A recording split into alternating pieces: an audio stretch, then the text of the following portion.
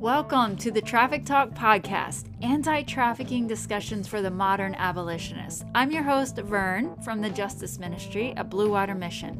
We've got a decade of experience fighting the injustice of human trafficking and have ministered to hundreds of victims by just using volunteers in our free time.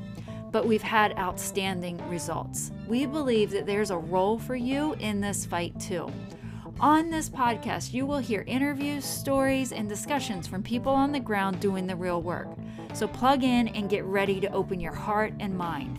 And now, the next episode of the Traffic Talk Podcast.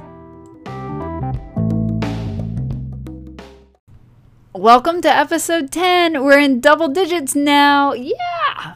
So today, you guys are hearing from Callista, who is just one of the sweetest people I know. Such a caring heart. She was once a preschool teacher and has made the transition over to full-time mentoring of sex trafficking survivors while being a mom to 2 teenage daughters. You guys will be able to hear her heart, and the joy that she carries is absolutely contagious. Be thinking about, while you listen to this episode, what small encounters have really impacted your life. Okay, so be thinking about that while you hear Callista sharing how dreams led her to start researching and stirred her curiosity to become more aware of human trafficking. She talks about the surprising realization that teens in her drop-in center were being trafficked. And she shares what types of activities she does in day-to-day mentoring with trafficking survivors.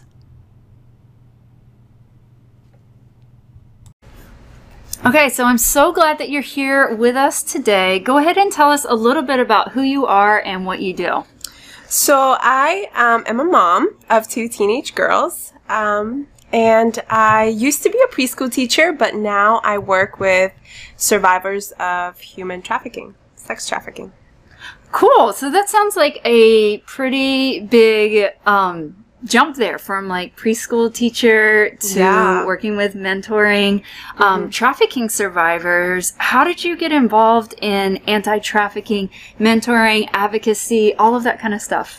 So for me, it started off really in a series of dreams. I just started having dreams about sex trafficking, where in some of the dreams I was the main character, and it really stirred up a curiosity to explore some more about what that was and the realities of it. And so then I went on this little stretch of just really researching what it was and where it was. And then really the issue kind of just unfolded before my eyes, just with the teens that we would work with on a regular basis. I just saw that they were too getting caught up in sex trafficking. So it really just kind of came to me as I was made aware of it. I was able to really, help out because I was made aware of it. Yeah. Well, I just want to go back to the thing that you said about dreams, because I think that's so crazy. Like, I got involved, like, I learned about trafficking, I feel like, through dreams. So when you say dreams, are you saying, like, you were sleeping and having dreams? Or are you saying it's like, I have hopes and dreams of doing this one day? It was definitely dreams while I was asleep. I would go to sleep and have some dreams about sex trafficking. And then also one day I woke up and the first 2 words on my mouth were prostitution Brazil, and I just Googled it and found out so much about that, and it was so it was so heartbreaking, and it just kept stirring. It just was an issue that I really couldn't escape. It was just all around me. Then movies started to really address that issue and stuff like that. So it just my curiosity was stirred, and then the reality of it also was really impactful. Just realizing that it was all around me. It wasn't just in a third world country or far away. It was right in front of me. Wow. Okay. I just think, I'm always amazed when I meet people where it started through dreams, and I just wonder how many other people are experiencing that also. So you had these dreams, though, before you got into working with sex trafficking victims? Yeah. Is that right? Yes. So was it like, how long before was it before you started working with, or maybe the opportunity presented itself for you to work with survivors? Yeah, it was about 5 years or so. Oh, really? Yeah. Where I would have dreams, and then when I actually got involved was a little later after. Yeah. I guess I was made aware of it shortly after I started having the dreams, but the real work, like the work that I do now, it's like 5 years later. Okay. All right, cool. And then, so it would like it's almost like the dreams were planting a seed in your heart for the work opportunities that were going to be coming up later. Yeah, That's cool. So how did you get involved in the work? Like, what kind of work were you doing, and how did you see an opportunity to start working with trafficking victims? So I was working at youth centers with teenagers, and I started realizing that a lot of the teenagers we worked with were involved in sex trafficking, were being trafficked by some of their peers. And as we mentored them and were their leaders, we kind of just started to realize that was a really big issue. And that's kind of how. Yeah, so you didn't go into it like looking for trafficking or looking for something to relate to. Not at all. Not at all. Yeah. It just sort of presented itself. It did, yeah. Okay. So how long have you been involved with anti-trafficking work or with helping individuals? You know, like from the time that you realized that these teens were actually getting trafficked out by peers or getting caught up into the sex industry? Yeah, it's been a few years since I started. So I had the dreams, and it took a while to actually get in the thick of it. And the work that I have now, it's been like 5 years since I started those dreams. But even before the work that I do now, those teenagers that we were encountering, it was relatively like about 2 years after the dreams that I started to encounter these situations where these teens were being trafficked and all that. So I would say it's been about six years or so that I've been in the work. Yeah. Okay. And then, so they were like youth drop-in centers or something? Yeah, it was like youth teen centers. And they were located in rougher parts of the state that we were in. And a lot of the teens came from broken homes. And Okay, so it sounds like they had some vulnerability factors and things like that, like rough neighborhoods and that kind of stuff, so different influences in their life. Now, I know that you've gotten involved in like a really personal way. Like your style of mentoring over the years hasn't been just like, oh, let's meet in like a sterile office. Yeah. But like you're more inviting them into your personal life, connecting with their personal life, that kind of thing. Can you share a little bit about that? And then I'll have a follow-up question of just like protecting your heart and keeping your heart whole in that. But yeah. So for us, we're really, we like to do life with the people that we encounter, you know. So the teens that we worked with, we did day-to-day mentoring with them, where it was sometimes they would stay and live with us for a bit. Other times it would just be intentional, taking them to the grocery store, making dinner. There's been times where we've even flied one of the girls that we were working with to where we were, because we were at a different place and she needed some help. So yeah, we've kind of just been really in the thick of it with them, not just from a distance. It's been really personal. Yeah.